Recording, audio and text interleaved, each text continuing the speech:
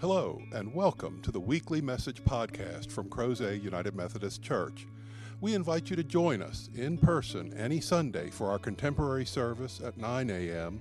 or for our more traditional service at 11 a.m. We also stream full services live on our Facebook page.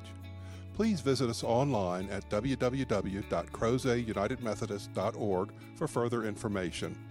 We hope you enjoy this week's message from Crozet UMC. So today we're going to close out this series we've been doing on heresy, which I'm sure somebody's very glad we're doing. But I understand that it has not been an easy journey to look at the ways in which that word and its ancillary terms, heretical, heretic, have been used not only to name, but to also make claims against people.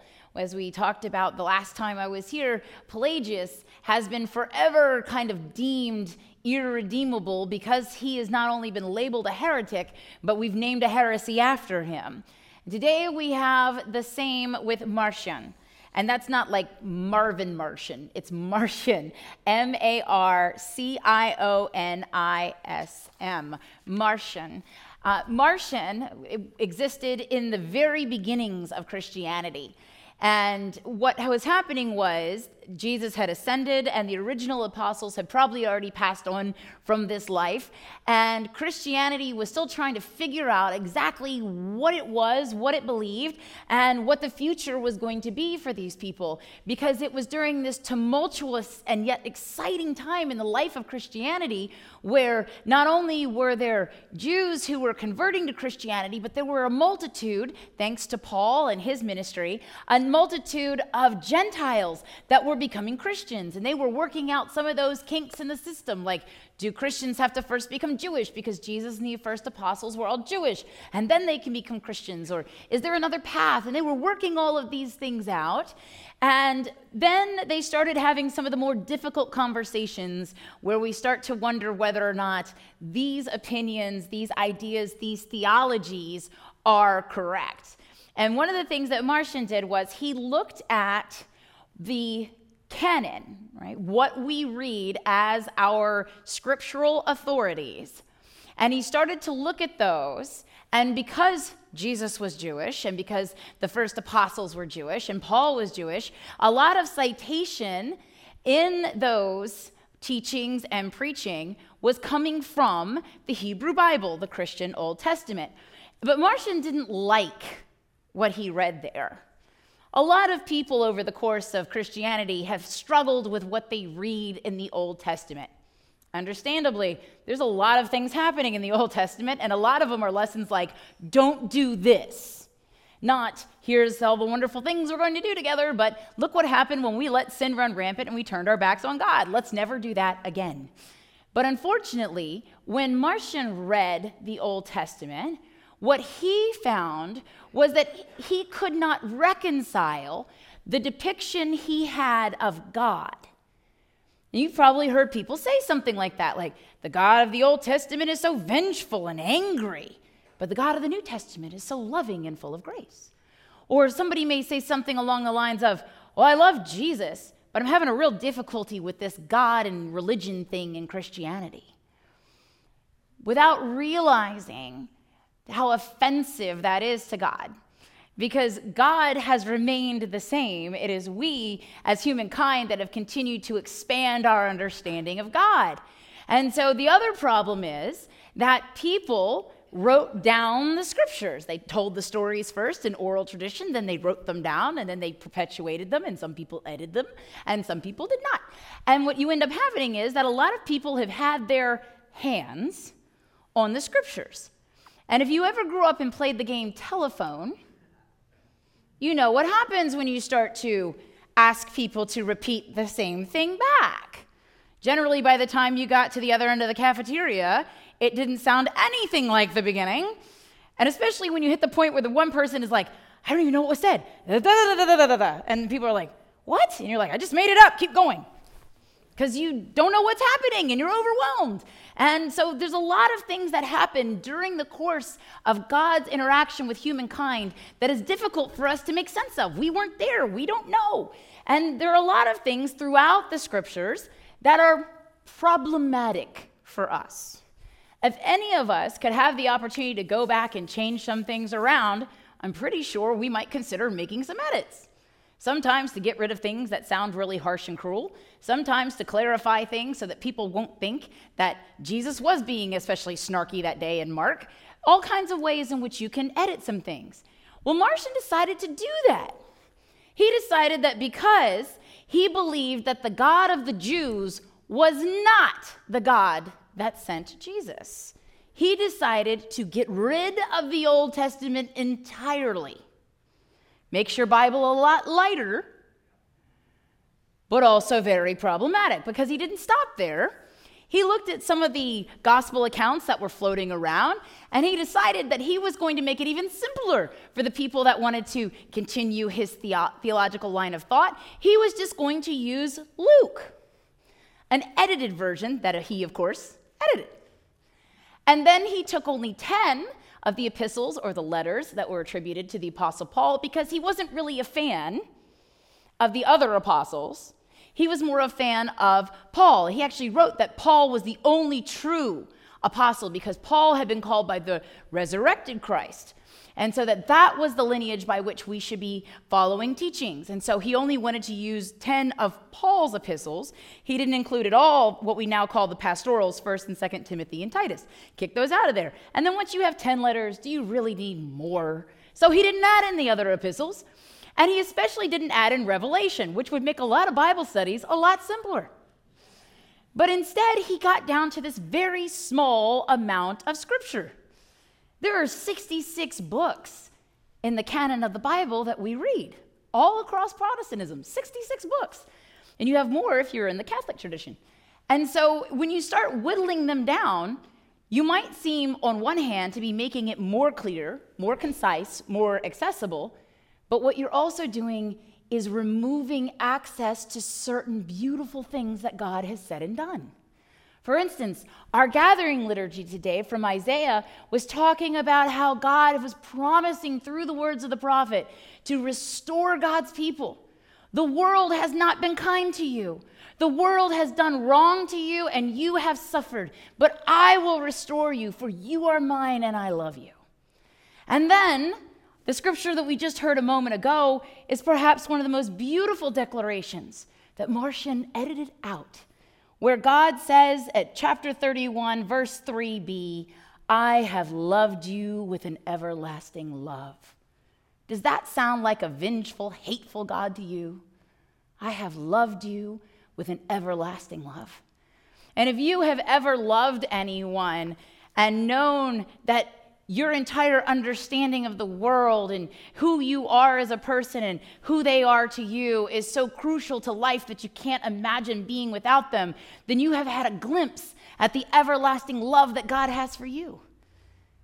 But unlike humankind, God never falls out of love with us. That love never ends. Even when these bodies do, God's love for us remains steadfast. An everlasting love, says God. I have loved you. Not I will love you, or I'm kind of in love with you now and it's getting better. I have loved you before you were born.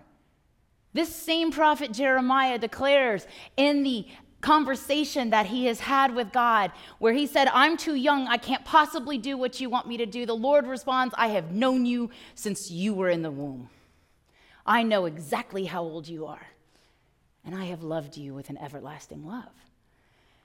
When Marcion edits that out, he deprives us of those beautiful declarations. He deprives us of a fuller glimpse at who God is, because he wanted God to look very specific, because that's what spoke to him. Understandably, our theologies are surely shaped by our experience and our thought process. The Methodist quadrilateral will call that reason. It's shaped by the communities and the traditions in which we are grown and in which we live. It is shaped by the scriptures that we have heard and read and how they were explained to us. All of these things are shaping our personal theology. But it doesn't mean that we should simply get rid of the things that don't fit in our theology because they will never fit in someone else's. And we have to give Marcion some credit here, because when he edited the canon, it actually forced the hand of the early Christian leaders, and they developed this canon. They said, absolutely you must have the Old Testament. Absolutely you must. For otherwise, what does it mean if you have words in red that are quoted from the Old Testament? If you took the words in red in some Bibles and you decided to take things that were found in the Old Testament in blue, you'd have a lot more purple than you ever thought. Jesus quotes not just Isaiah, but the prophets. So many people miss that when we describe on Good Friday the crucifixion, and one of the testimonies of the last words that Jesus said were, my God, why have you forsaken me? We misinterpret that as somehow God or some part of God turning God's back on God the Son, Christ, the incarnation of God Almighty on the cross. But because we do have the Old Testament, if you go back, you will find that what Jesus is saying to the crowds and all those who have access to the scriptures from that point on, he is speaking a psalm. And if you go back and you read that psalm, it continues to pour out not only the suffering that I am willing to endure for you, but the redemptive love that will transform that suffering into salvation. And so if you remove the Old Testament, it actually shapes our theology in a negative way. Now, they exist, these Bibles. Every now and then I see one, and it gives me the heebie-jeebies, where I will see somebody have a Bible that has maybe just the Psalms from the Old Testament. You know, the ones that are like, I love you, God, you've saved me, and now dash my enemies' babies against the rock. We'll keep those in there, that's fine. But they get rid of all the rest of the Old Testament so that God cannot declare in Jeremiah, I have loved you with an everlasting love. We'll include the 4 gospel accounts because why not? We have them. We'll include most of the epistles, if not all of them. And usually they throw Revelation in just for something saucy at the end. So you end up having this kind of anathema that deprives you of the richness of the narrative of God's constant abiding presence and love with God's people. Now, maybe what Marcion misunderstood was that you do have a personal relationship with God. Absolutely. God wants an actual intimate relationship with you. But your relationship is not private. Oh no, God has been inviting through that invitation to a covenantal relationship that includes not only you, but others. Sometimes it has ripple effects with your family. Sometimes it's your circle of friends. Sometimes it's your coworkers, your fellow students. Sometimes it's your neighbors. But that God is inviting us into a relationship that should bless others as we are blessed by the personal relationship with God.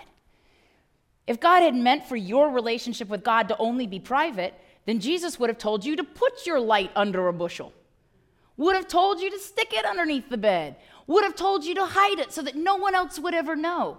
But instead, if we go back to the covenants of the Old Testament, what we find is even when it seems like God was only having a conversation and initiating a relationship with one, miraculously and probably very intentionally, God was blessing the many.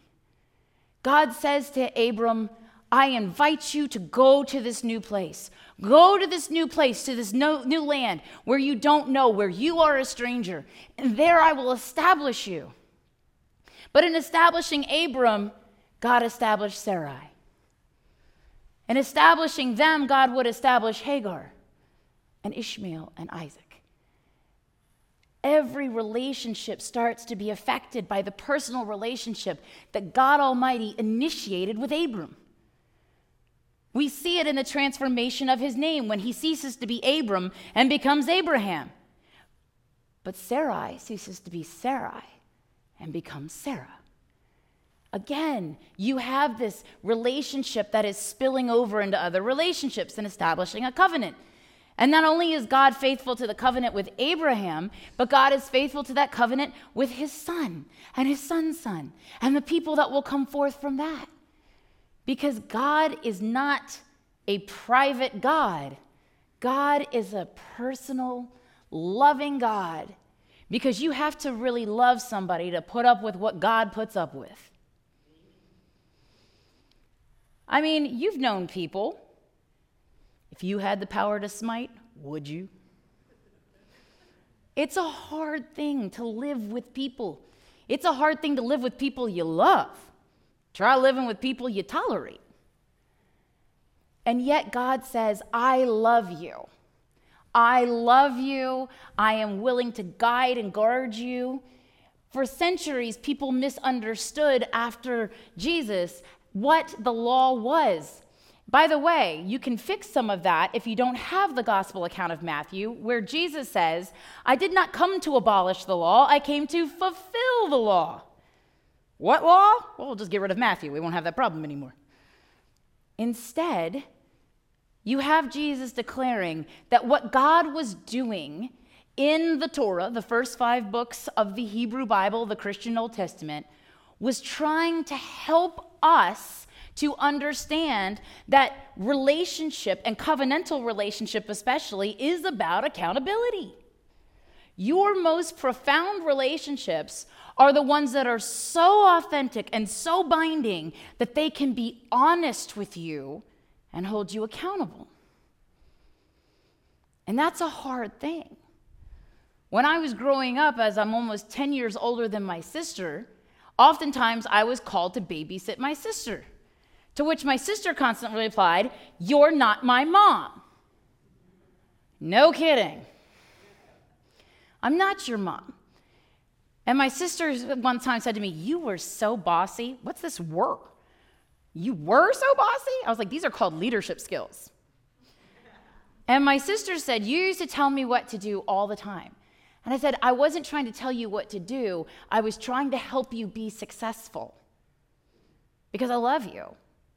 I wouldn't still be talking to you if I didn't love you. I love you. But I also see your potential.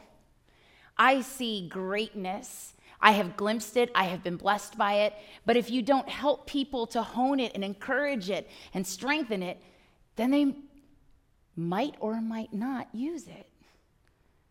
They might not go to the lengths that they can to bless others and to be a blessing and to be joyful. They might not go there on their own, so you need to help them. God is doing that for us every day of our life.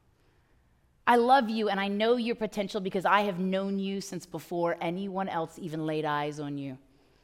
We think we're at a beautiful place in humankind because literally just a couple of months into a birth now, we can get a 3D sonogram and actually see the face of a child in the womb. That's amazing. You're 17 weeks late to God's vision. God has already been watching that face form and develop. And long before you conceptualize and speak or write the name of the life within that womb, God has already called them beloved. Because as Jeremiah said, I have loved you with an everlasting love. And it's important because in this entire discussion about heresy that we've been having over the course of the past few weeks, what we've discovered is that people like to use names to hurt. We'll use Pelagius' name in order to name a heresy, Pelagianism, so that anybody ever learns about that incorrect thought, they'll know that he is a heretic. Well, Marcion is no different. I'm sure he didn't sit around and go, I wonder how I can lead people astray, free up some room in heaven. I'm sure that's not what he did. I'm sure, like all of us, he has wrestled with what he has heard and read in the scriptures. Like all of us, he wanted to know his God and know that that God is everything that he hoped and dreamed that God would be. But he got caught up on what people had interpreted. And he got caught up on trying to control that vision. And one day he approached Bishop Polycarp. This is right about 140, not 18 anything, 140. He approached Bishop Polycarp, and there is a interlude that happens here that may not be completely historically accurate, but there's a quote that is attributed to Polycarp, where Marcion presented himself and says, do you know me? Do you recognize me? And Bishop Polycarp responds, oh, I recognize you. You're the firstborn of Satan. That's a bishop. But my siblings and our risen Lord and Savior Jesus Christ, churches still say things like that to people. Because we don't internalize what God says in Jeremiah. I have loved you with an everlasting love. And if Marcion had been reading Jeremiah, maybe he would have been able to look Polycarp in the face and say to him, no, I am not the firstborn of Satan. I may not be entirely correct, but I am not irredeemable because God has loved me with an everlasting love. But he deprived even himself of that comfort. And so it is important that we have the Old Testament. It's important that we understand that no matter how much humankind have put their hands and their marks on anything that is here, and the United Methodist Church believes that Scripture is the inspired Word of God, that at the beginning God was inspiring things, and hopefully God was still working through it through the end, but we are human beings, and so some things might not be entirely accurately what God wanted us to have, but God is at the core, and sometimes we must dig a little deeper. But if you have the Scriptures, you have within them the ability to push back when someone says you are not beloved, to push back when someone says that you are the spawn of Satan. You have the ability to say, you might think that, but God does not.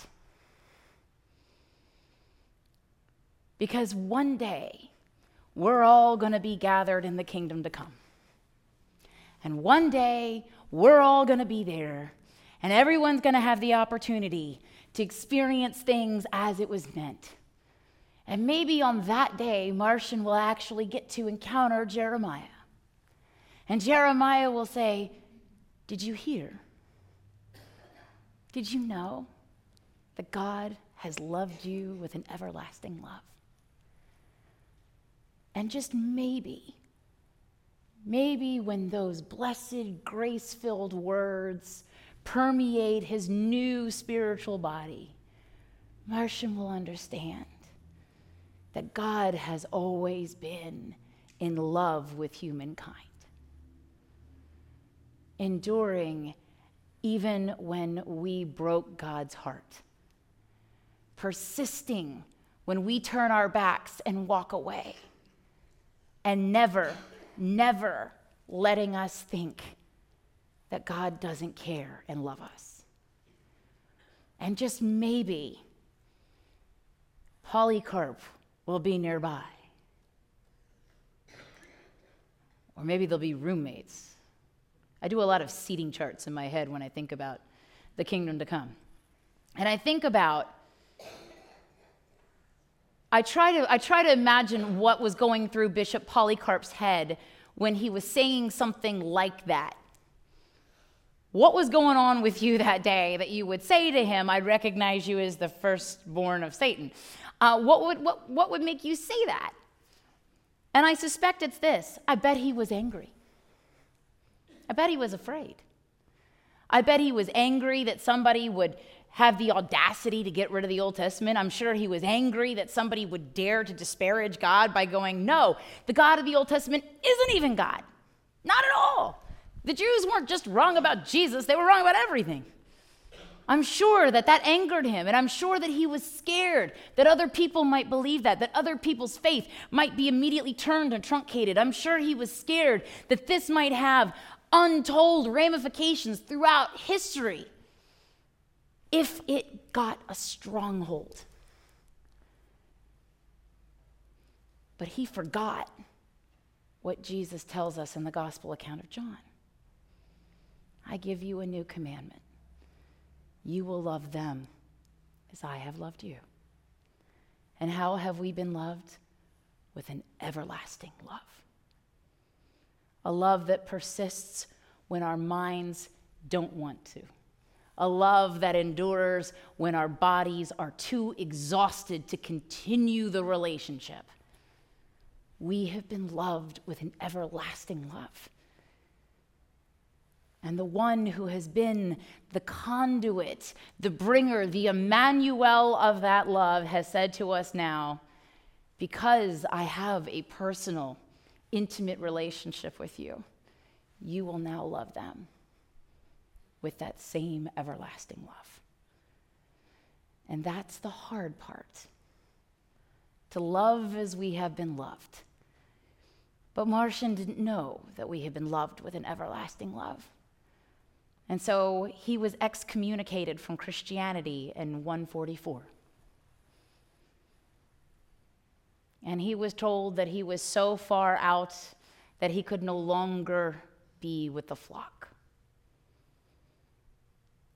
But we serve a God who says, I will leave the 99 to go get the one.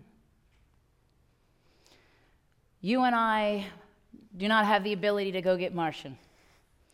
But we do live in a time where neo-Marcionism is happening. The next time you hear somebody say, I really don't like the God of the Old Testament, may you be inspired by the same Holy Spirit that came upon Jeremiah to say, you know, that same God says, I have loved you with an everlasting love. And when someone says to you, you know, I really like Jesus, I just can't get with the whole religious thing, may you be reminded that we are an imperfect people who have been perfectly loved with an everlasting, perfect love. And so, yeah, it's messy. But this is what we have been called to be. This is what we have been called to do. And we have been called to this because it is through relationship that we are transformed to be our very best. And this past week, my little sister turned the same age that Jesus was when he died upon the cross. And part of me wanted to go, see, you're not all that bad. You're welcome. But the other part of me goes, you know, it's been amazing to see how she's changed. It's been amazing to see how she has thought outside of the box, and she knows who she is, and she knows what she's good at, and she knows her passions, and she has carved out a life for herself and with her husband. And that's not because of me. But I am very grateful to have the interpersonal relationship that I have with her.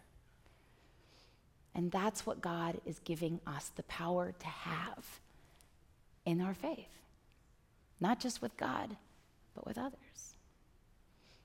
So whenever you hear those Marcion terms coming up, whenever you hear those sentiments about people who are like, you know, just give me the Gospel of Luke,